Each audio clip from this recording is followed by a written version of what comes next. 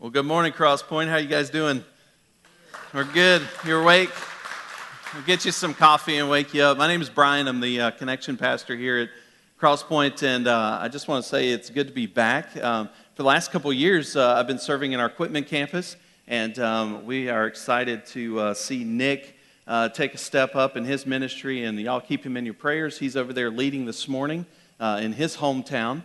And I know God's going to use him in a big way, but glad to be here this morning. And this week has been absolutely hectic to say the least. And David texted me Saturday afternoon, and he said, "Hey man, I need you to preach." And I said, "All right, cool, man. What's going on?" He's like, "Well, we just made it to Atlanta, and Marley's about to have her baby." And so I just want to celebrate with you guys this morning. I think, we got the picture up there. That's little Liam. And so they're up there being happy grandparents this morning. And we can give them a hand. I said, man, don't worry about it. We got it down here. And I was laughing this week. I was just through Facebook. It's like everybody had babies this week. So I don't know. But it's awesome to be here. And Michael was mentioning the building. Things are just happening over there at an unbelievable pace. Every day you go, there's something new. Whether it's painting of the floors or the parking lots are paved, and so that's an awesome thing. We'll have places to park and room. It's looking really, really amazing over there, and so it's just exciting to see how God's moving in so many different ways. And I do want you to mark your calendar. March the 4th, we're going to have a day of landscaping out there. So bring your gloves and some work clothes and maybe a shovel. And we're going to do some work out there, our first project on our permanent home. How's that sound? All right, I'm going to hold everybody that clapped. You guys can take the first hour off. Everybody that didn't clap, you're first. All right. Anyway, we're glad you're here this morning, and I hope you will find today's message encouraging. As reading through it and just seeing what God has to say through Scripture, I think it's a message that we all need. None of us are alone in trying to escape stress or to simplify our life. And this series, looking at 6 ways to find our peace, really focuses our life back on that close relationship with God. And so before we do that, let's take a moment and pray, and then we'll dive into Scripture and see God speak to us today. God, we thank you again for the opportunity to worship here. We thank you for the blessings that we see all around with new life, and God, just the blessing of our new permanent home that you've provided for us, and we just know the lives that are going to be impacted there. We know the community that's going to grow there and the connection. And God, we see such just a benefit of being part of your family, where we can find support and love and care for each other. So God, as we look at your word today, let it be encouraging to us. Let us move through the clutter of our life and really focus down on you and the peace that you can provide. So this morning we ask you to bless this time, and we pray all these things in Jesus' name. Amen. You know, so many of us struggle with, I love the one quote in the video, said it's stressful adulting, right? You know, being an adult is stressful, and so many of us have asked that question, how do I find peace? How do I find contentment? How do I find a place where I can just breathe? And so many of us struggle with that on a daily basis, and I tell you, there is a way that we can truly find peace in our life, and in order to find peace, we got to understand what that is, right? We can't just keep it as, just as vague as possible and just say, well, maybe it's me being happy, or maybe it's me getting the things I want, or whatever it is that's going to bring peace in my life. It's something much deeper than that. And I think as we look to understand what peace is, we need to see what it's not. So the opposite of peace is conflict, and conflict is defined as a clash or something that's incompatible. You're trying to force something to fit when it doesn't fit, and you've got this rub and you've got this friction. And what is generated from that, when you can't make it work, it turns into worry and stress and anxiety and all these things. And, as we look at our place and our position with God, in Psalm 99, verse 9, it says, "Exalt the Lord, our God and worship at His holy mountain. For the Lord our God is holy. And we contrast that to our place before the redemption that we talked about last week. In Romans 3:23 it says, "For all have sinned and fall short of the glory of God." There's an incompatible nature here. And without Jesus, without that hope, without that solution, there is a friction, there's a rub that causes this source of conflict in our lives, and we'll never be at peace. We'll never find that place of being able to breathe, even in the midst of turmoil, even in the midst of everything falling apart. We'll never find that place where we can just sit there and breathe unless we have that close relationship with God. You know, God has a purpose for everything, and as He designed you, as He built you, as He watched you grow in your mother's womb, and He knows every part of you, everything has a purpose. The reason that you are the way you are, you know, I hear that so many times, and I say that to myself, well, that's just the way I am. God knows that. He made you. He made everything, and as you look at the purpose and design of creation, as you look at nature around you, and you look at all the specificity of everything that God has designed and put His hand on, it is too intricate, too detailed, too amazing to not have a purpose. Every animal, every fish, every human being, every bird in the air has a purpose. And the very fact that we're here today and we're alive means your life is meaningful. It's not without hope. And the one thing, you know, as I was studying this and looking at, I was, you know, always searching for that idea of inner peace and inner contentment. We use those terms and we see that. And there are even religions that are dedicated to that, one in particular, their approach is to keep asking questions, to keep searching for the answer until, and this is the goal, honestly, the goal is to ask so many questions that at one point you stop asking questions because you're just tired of asking. And that's where you find your peace, basically by giving up, recognizing it's bigger than you. And while there's some truth to that, I would say the answer to the question is, where do we find our purpose? Where do we find our peace? Is within God.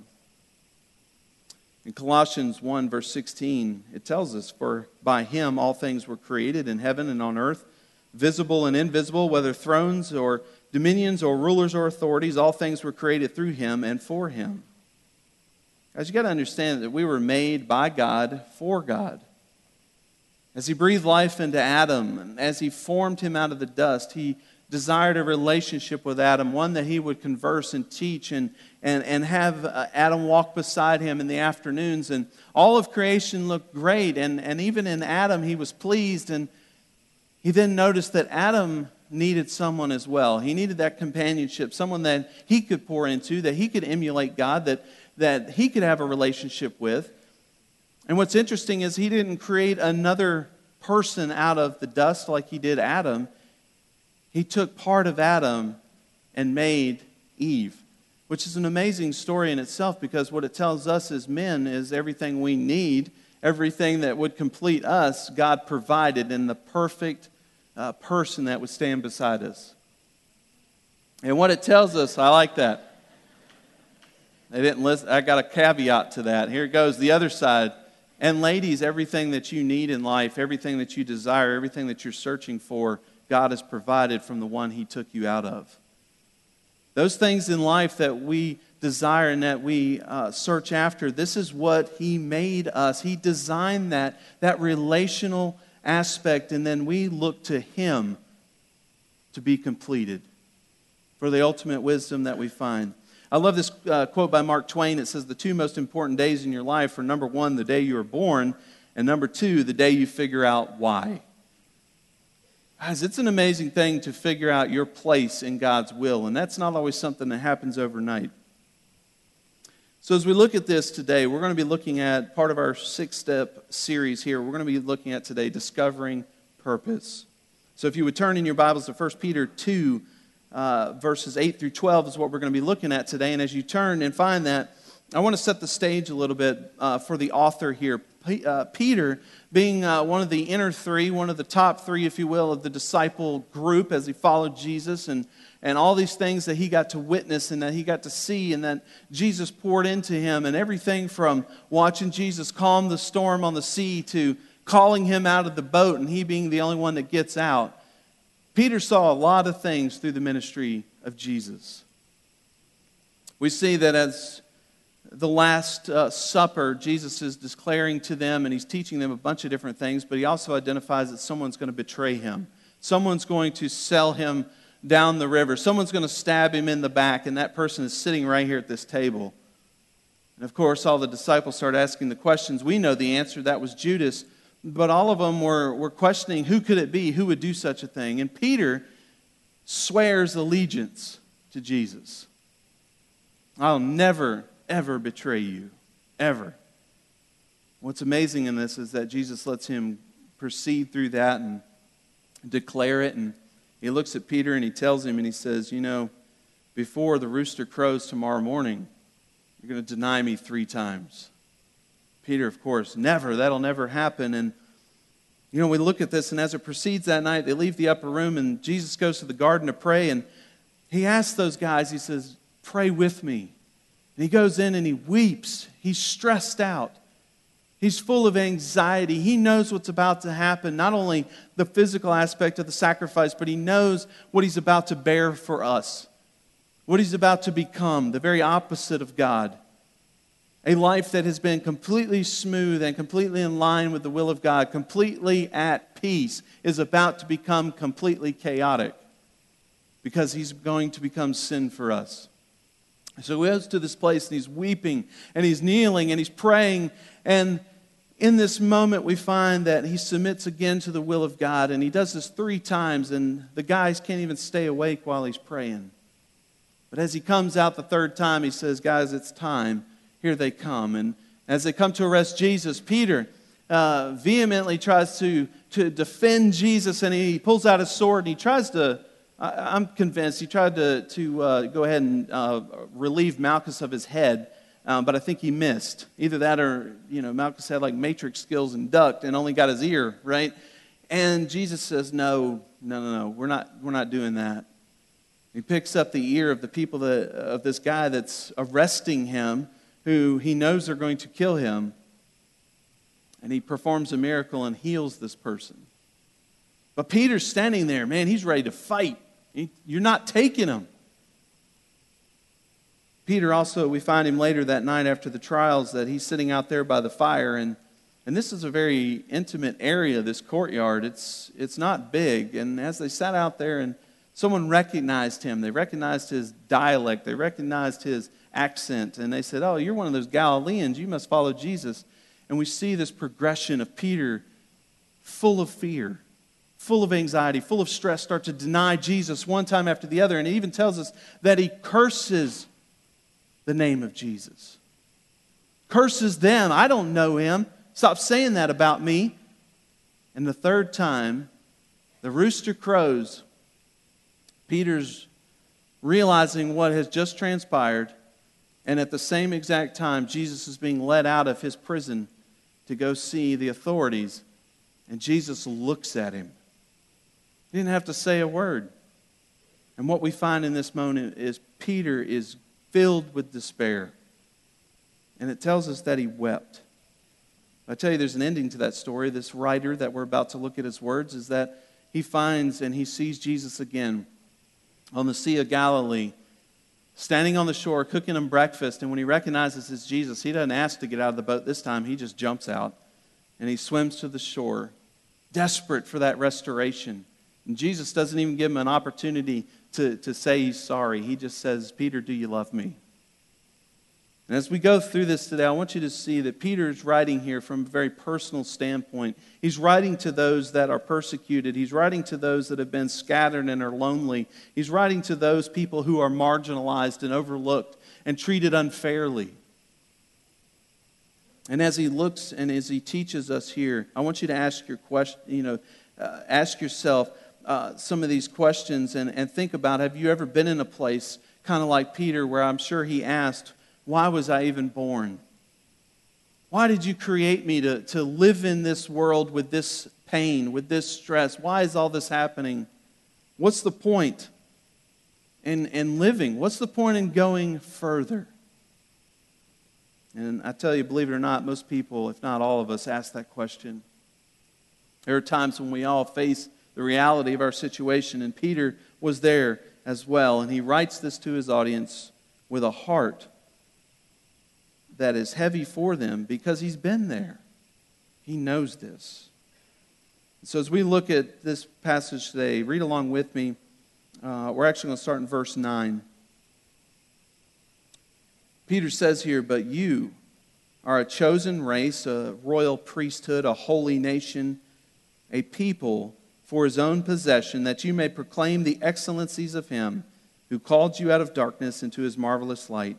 Once you were not a people, but now you are God's people. Once you had not received mercy, but now you have received mercy. Beloved, I urge you as sojourners and exiles to abstain from the passions of the flesh which wage war against your soul. Keep your conduct among the Gentiles honorable, so that when they speak against you as evildoers, that they may see your good deeds and glorify God on the day of visitation."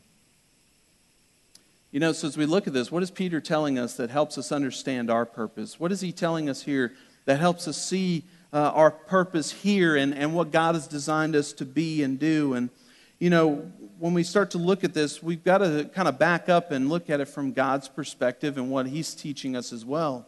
And the first thing we see here is that God created you for his own possession.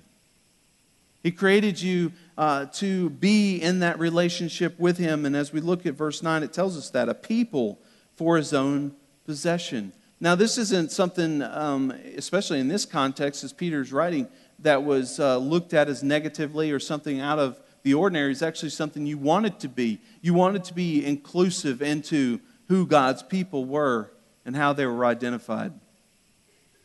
So as he's telling us this, we know that truth is being spoken here and that God desires this walk with us. He wants to come beside you when you're knocked down, when you're feeling low, when you're lonely, to remind you that you're not just out here on an island, you're not abandoned in life, is that he is there with you because you are his.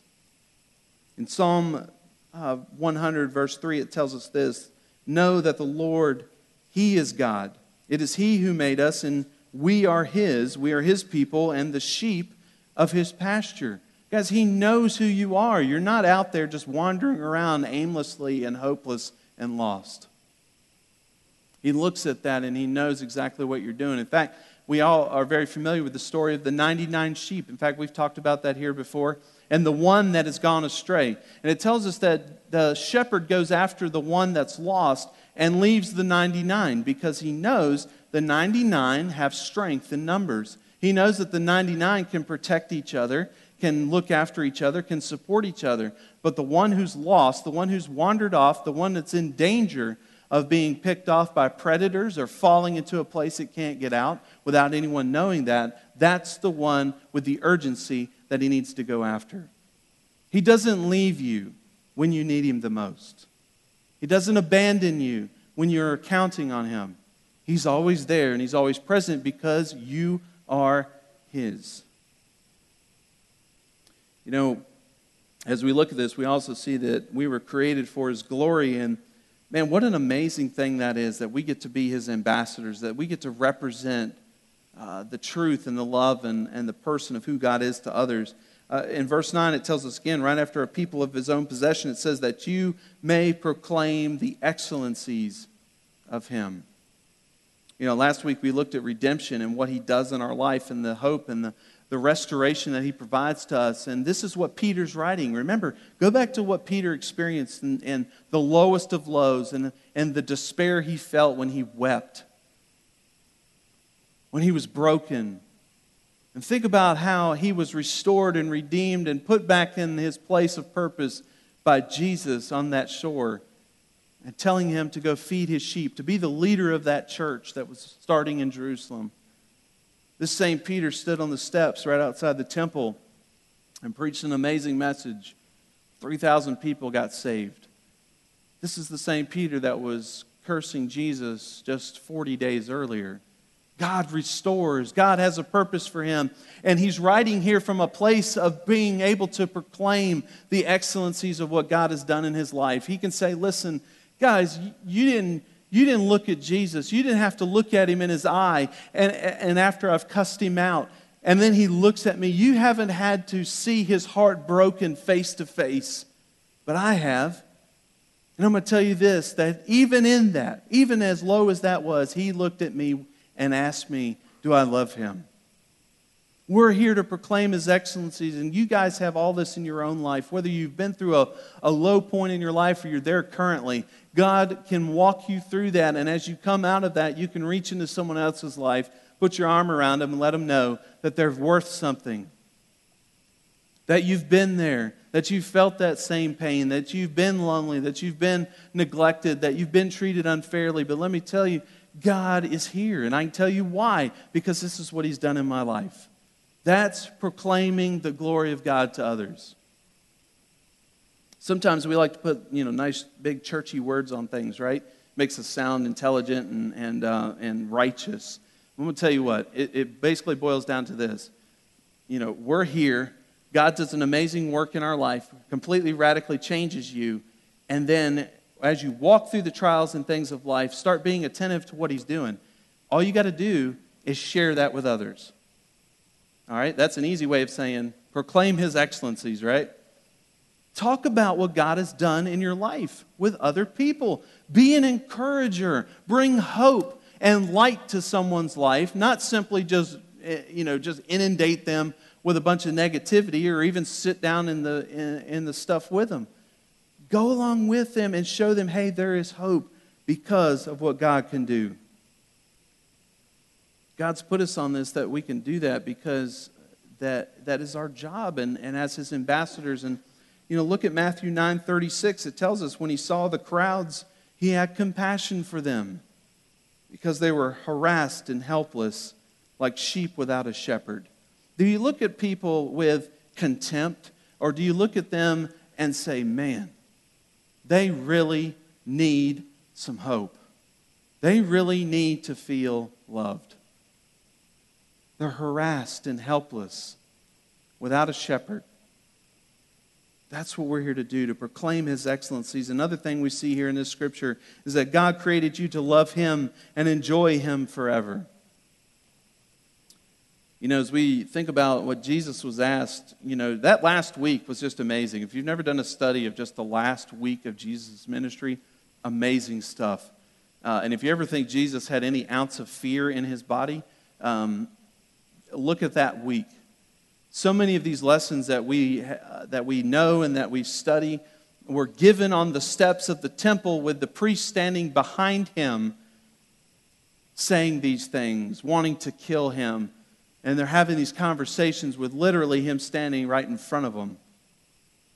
He went to the place where they were and he taught us stuff. And one of the things that they tried to entrap him with was, what is the greatest commandment? They wanted to see if he would name one of the laws, and then they could say, well, that's not really the greatest law. Well, how do you determine that, and try to trap him in some kind of legal argument. Jesus was also an amazingly brilliant person. He answered their question, what's the greatest commandment, by quoting Deuteronomy to them. And what's so interesting about this is that all the Pharisees would get up every morning, and the first thing that you had to do was to pray the Shema. It's a prayer. It's Deuteronomy 6, and as you walk through that, the Lord is our God, the Lord is one. They pray that prayer. Jesus, in his answer, prays the prayer. So if they were to ever come back and say, well, that's not the greatest commandment, then Jesus would have had an instant return and say, well, why do you have to do that the first thing in the morning? Why is it the first word that come out of your mouth has to be that? See the brilliance? I love Jesus. He's my kind of guy. But he tells us here, you shall love the Lord your God with all your heart, with all your soul, and with all your mind. And when we start to do that, the second part that he gives us comes a lot easier. And he tells us that we're not only devoted to God, but he also says that he wants us to love others as ourselves. Peter touches on this in verse 11. He says, beloved, I urge you as sojourners and exiles to abstain from the passions of the flesh which wage war against your soul, and keep your conduct among the Gentiles honorable. He's saying, listen, love God. Follow after God. Let your passion be for God and for what He has designed you to be, and to look at where He's placed you and to be the light and encouragement to others and point them back to the redemption that you have experienced. You know, as we think about this, and I love John being one of those top three as well and being so close to Jesus. And John's kind of the opposite of Peter. Peter was the older disciple. He was the headstrong, make a rash decision. He's also the natural-born leader. John was more of the one that sat back and analyzed and listened and absorbed, very close to Jesus. And he was also the only disciple that was present there at the crucifixion. John writes us in his first book in chapter 4, verse 16, it says, "So we have come to know and to believe the love that God has for us. God is love, and whoever abides in love abides in God, and God abides in him." Listen, if our lives are filled with hate, if our lives are filled with anger, if our lives are filled with contempt and skepticism and cynicism and negativity, and that's how we look at our society and that's how we treat other people, where is God in any of that? Where is the love that He has shown you in any of that? It says that if we're abiding in Him, if we're walking with Him, that our lives are going to reflect Him. Finally, as we look at this, I want to point to that part about you being created to love others. God created us for a mission. He gave us those marching orders as He told us to go out and make disciples and teach them everything that I've taught you. Well, what's everything Jesus has taught us? You can walk through those Gospels and you can read those words and look at what He was trying to communicate to us, that there is a different way of doing life. And it doesn't revolve around being religious or trying to make, check off boxes to impress God. He's saying that your life needs to be radically changed. It needs to be radically just molded by Him, and it needs to reflect who He is. And only He can create that in you. That's the amazing part about it. I was having a conversation this week, and there really is no other world religion that requires nothing of you to be fully incorporated and fully redeemed, fully made righteous, fully made self-aware, whatever you want to fill in the blank with. Everything else requires you to do a checklist, that you have to walk through these things. Jesus is the only one that came willingly, who put everything on the line, who said, even though you hate me, even though you curse me, even though you won't live for me, even though you despise me, even though you can't stand me, I'm still going to die for you. I'm still going to take your sin, and my blood will cover that. Jesus does that for us so that we can understand what it truly means to have love for others. We don't come into that with all these expectations and things that we have to checklist off. Well, if you just do this, then I'll love you. That's not real love. As we think about this, it tells us in verse 12, it said, "Keep your conduct among the Gentiles honorable, so that when they speak against you as evildoers, they may see your good deeds and glorify God." Listen, if you're doing stuff that's countercultural and going against the grain, guess what? People are going to say all kind of things. They're going to say that you're narrow-minded, that we know all the isms today, and the ists. Just list it. This is what you are. This is how you are. And all these judgments that are cast and put your way. But let me tell you, He's telling us here, don't worry about what they say about you. Live your life for God. Let your deeds, let your life reflect the truth. People try to say things about you. If there's no credibility, the truth will come out eventually. And so when we look at this, we need to understand that our lives that we should live those to glorify God. And as we put our actions into place and we start to love and care for people without any pretense, without any expectations, without any ideas of trying to get something in return, that's acting honorably. That's showing your neighbor how much you love them, no matter what they look like, no matter what their lifestyle is, no matter the things they say or the things they do. Yeah, they're lost. What do you think they're going to do? They're going to live that life because they have no idea that there's a different life. So don't sit in your house and look out your window and go, "Ugh, those evil, yucky, ugh, look at them. They're so dirty." I had a funny conversation this week I'll share with you. I was talking to a guy, which I was completely amazed, by the way. I was sitting and just his wealth of knowledge about Scripture and about a bunch of things just caught me off guard. And he asked me, he says, "Well, I mean, wouldn't people say something about being in this place?" I was in a tattoo place, okay? And artist, great artist, man. He's a good guy too. Christian. Rough around the edges, but surrounded by a group of people. And he says, "Well, I mean, you're a preacher?" That's always the question. I don't know. I guess I don't look like one. But I said, "Yeah." And so that started the conversation. He says, "Well, I mean, wouldn't your church members not like you being here?" And I laughed and I said, "Why is that?" And he said, "Well, I mean, we're just, dirty, you know how we are." And I said, "Listen, man, Jesus went to where the people were." And I was like, he always got accused of talking to the riffraff, hanging around with the wrong people. I was like, listen, we're called to be his ambassadors. We're called to go out and reach and talk about the hope that he gives. And man, that just sparked a huge conversation. 2 hours that we sat there and talked. All about things in Scripture. I'm going to tell you, that I walked out of there, I have my jaw open, right? I was like, I can't believe that just happened when you least expect it. I'm going to tell you, it comes from a heart of not sitting there in prejudgment of people. You don't know that person that you're sitting beside that may be hurting, that may be lonely, that may be suffering. And so what if they have piercings? So what if they have tattoos? So what if they're wearing a suit? A lot of times we can hide a lot of things. We can put on a good mask for people and pretend to be something we're not. Pretend we've got it all together. But I'm going to tell you, I can speak for me, I can speak for our staff, I can speak for we don't. None of us have it all together. We have dark days. We struggle. We walk through the same struggles and stress you do. And we sit in a place that we have to come to as well and recognize that God is the only one who can make a difference in our life. And as we explain that to others and as we look at that, that brings purpose. So why are you here?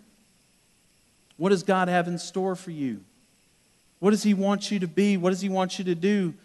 Man, when you start exploring that and understanding there is a reason why he created you and made you the way you are. Don't get sidetracked by all these other things and don't fall into our own place of looking at people and thinking somehow because we've been forgiven, we're somehow better than that person who is miserable and in their place of being lost. You're not any better. The only thing that makes us better is when God looks at us, he sees Jesus' blood. That's the only thing. So when we start to approach our community, when we start to approach those others with true love, it doesn't matter what they look like, what they do, what their skin color is, what place in town they live, how much money they make, if they're a Yankee or they're from the South, it doesn't matter. Because it goes above all that. Our identity should be found in Jesus. When you ask somebody, if you had to self-identify, what would you identify? And we know that is big in our culture today. Some people will tell you their political affiliation. Some will tell you where they're from. Some will tell you what their job is. Do we ever say that I belong to Jesus? Is the first thing we ever say, this is who I am? Or do we say what we are or what we do? It's an interesting question, but as we look at this, we need to understand these things. Let me just recap quickly as I close. First, you need to understand that you're a child of God. If he has stepped into your life and as light has shone on you and you have recognized at some point in your life that you're a sinner, and the only solution to your place of being in sin and separated from God was accomplished by Jesus on the cross, that his shedding of blood is what took your payment of death. Your works, our sin, equals death. We cannot be part of God. God is love. God is life. He's light. Everything on this side, everything that we are and everything that we do equals death. The only thing that can bridge that gap, the only thing that can make that step is what Jesus did for us. And he proved that point when he was resurrected from the dead and he was given the keys to both death and hell. He overcame them all. And what's amazing about that is when we've experienced that in our life, when we understand those truths, it's like a light coming on, like a light shining on you, and you recognize the truth. That is something that God does, that He is being a catalyst in your life. And the amazing part about that is He allows us to respond to Him and to walk with Him and to recognize His lordship. But once we've done that, what next? Once we've experienced that regeneration, that redemption we talked about last week, what's next? We need to understand that we belong to Him, that we're His kid now. And just like any parent in this room, as we look at our children, they are a treasure. God looks at you the same way. He didn't die for you to simply think that you're not worth it after the fact. That was the first step of showing His love for you. He treasures you. He loves you. He wants for you to put your full trust and confidence in Him and to walk with Him and to trust His will and direction for your life. He also gives us the ability and the opportunity to show that love to other people. That's an amazing thing. Jesus taught a quick story about two servants that this master was calling in his debts. The bank was calling in their loans, right? And the guy came in and he owed just an exorbitant amount of money. And the master said, well, you can't pay your debt, you're going to jail. And sell his wife and kids and get as much money as we can out of it. And the guy begs for his life. He begs for his family. And the master, being gracious, looks at him in this huge debt and says, you know what? Okay, I have pity on you. I forgive you. You don't owe me anything. That's an amazing story in itself, but Jesus continues because there's a lesson here for us. As He walks out, it's not just about redemption, it's about how we live our lives after that and showing love and grace to others. This guy who just got forgiven, $20 million, gets up, walks out, and goes and finds a guy who owes him $20. And not only did he confront this guy, it says he grabs him by the throat and he chokes him. And he says, give me my money. And the guy says almost the exact same thing that this first one did.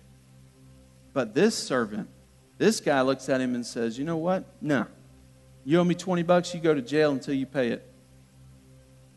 No mercy, no grace, even after he had experienced it. Guess what happened when the master found out about what happened? I can go ahead and let you know he wasn't too pleased. And he calls that guy back in. And then the judgment comes. I don't want to be in a place where God comes back in my life and says, you know what? I did all these things for you. I extended you grace and mercy. And what did you do in repayment for that? You went out and you harassed people. You went out and you judged people. You went out and you had opportunity after opportunity after opportunity to love people, and you didn't do it because you didn't want to. I'm going to tell you, that's a dad talking to his son. Believe me, he'll have that conversation with us.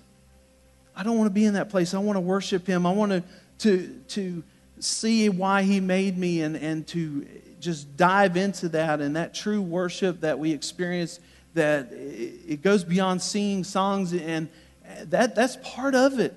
And I hope when we're up here and we're praising God in music, I hope you're reading the words, because that's what you're saying to God. You're not just singing to hear yourself sing. You're singing it to Him out of praise. And that's what we're designed to do, and that we'll love Him forever. And we've been given this great opportunity to find Him and to reflect Him to others.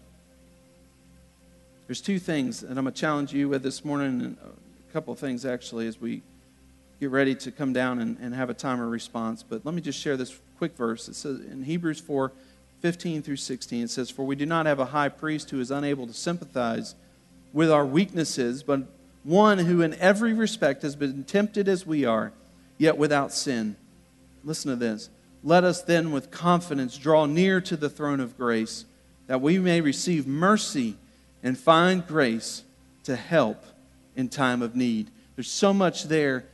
We could preach a whole message on that, but I want to tell you, if you're here this morning and you're in a place of trying and needing peace in your life, why not try talking to the one who actually understands everything about you?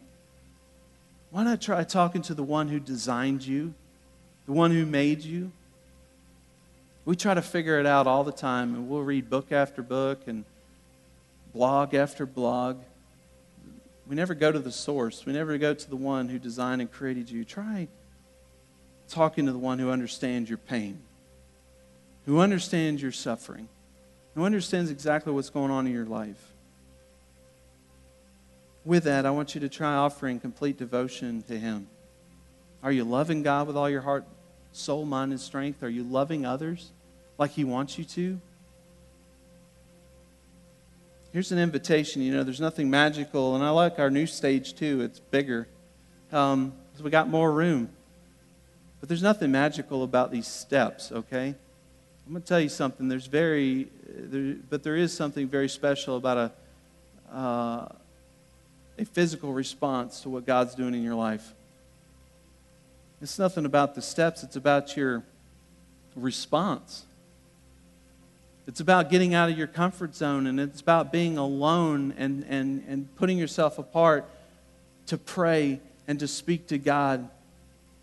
It's that walk. Man, if you've ever been there and you're suffering and you're in pain, man, that is something about that walk to the front that I'm telling you, there's so much that God speaks to you in those moments.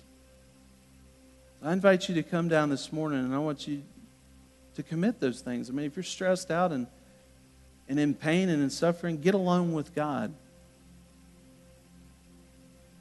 And finally, if you are in need of anything, you know, there's all those things that pile on us. Maybe it's just been a terrible morning, terrible week, month, already a year. You know, we're in February already. Maybe it's just been bad. And that's about the only thing you can say. I'm going to tell you, there's a place of rest.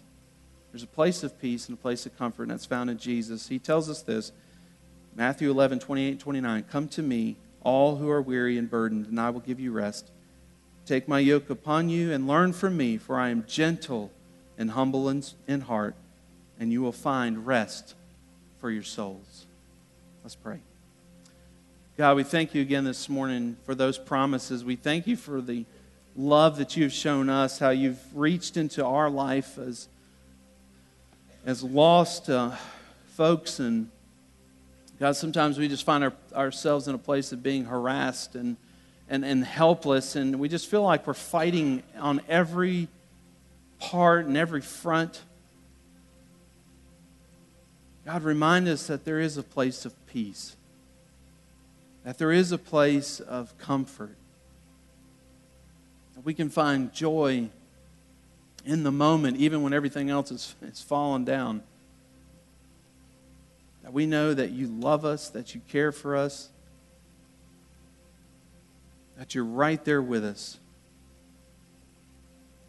So this morning, I pray that our heart in this time of response here, that we're not worried about what our neighbor is doing or the person in front of us or behind us. And God, that we just focus on the words and we just take a moment just to find ourselves in your presence and sing with everything in us the love that you've shown us, and we just respond to that in an amazing way.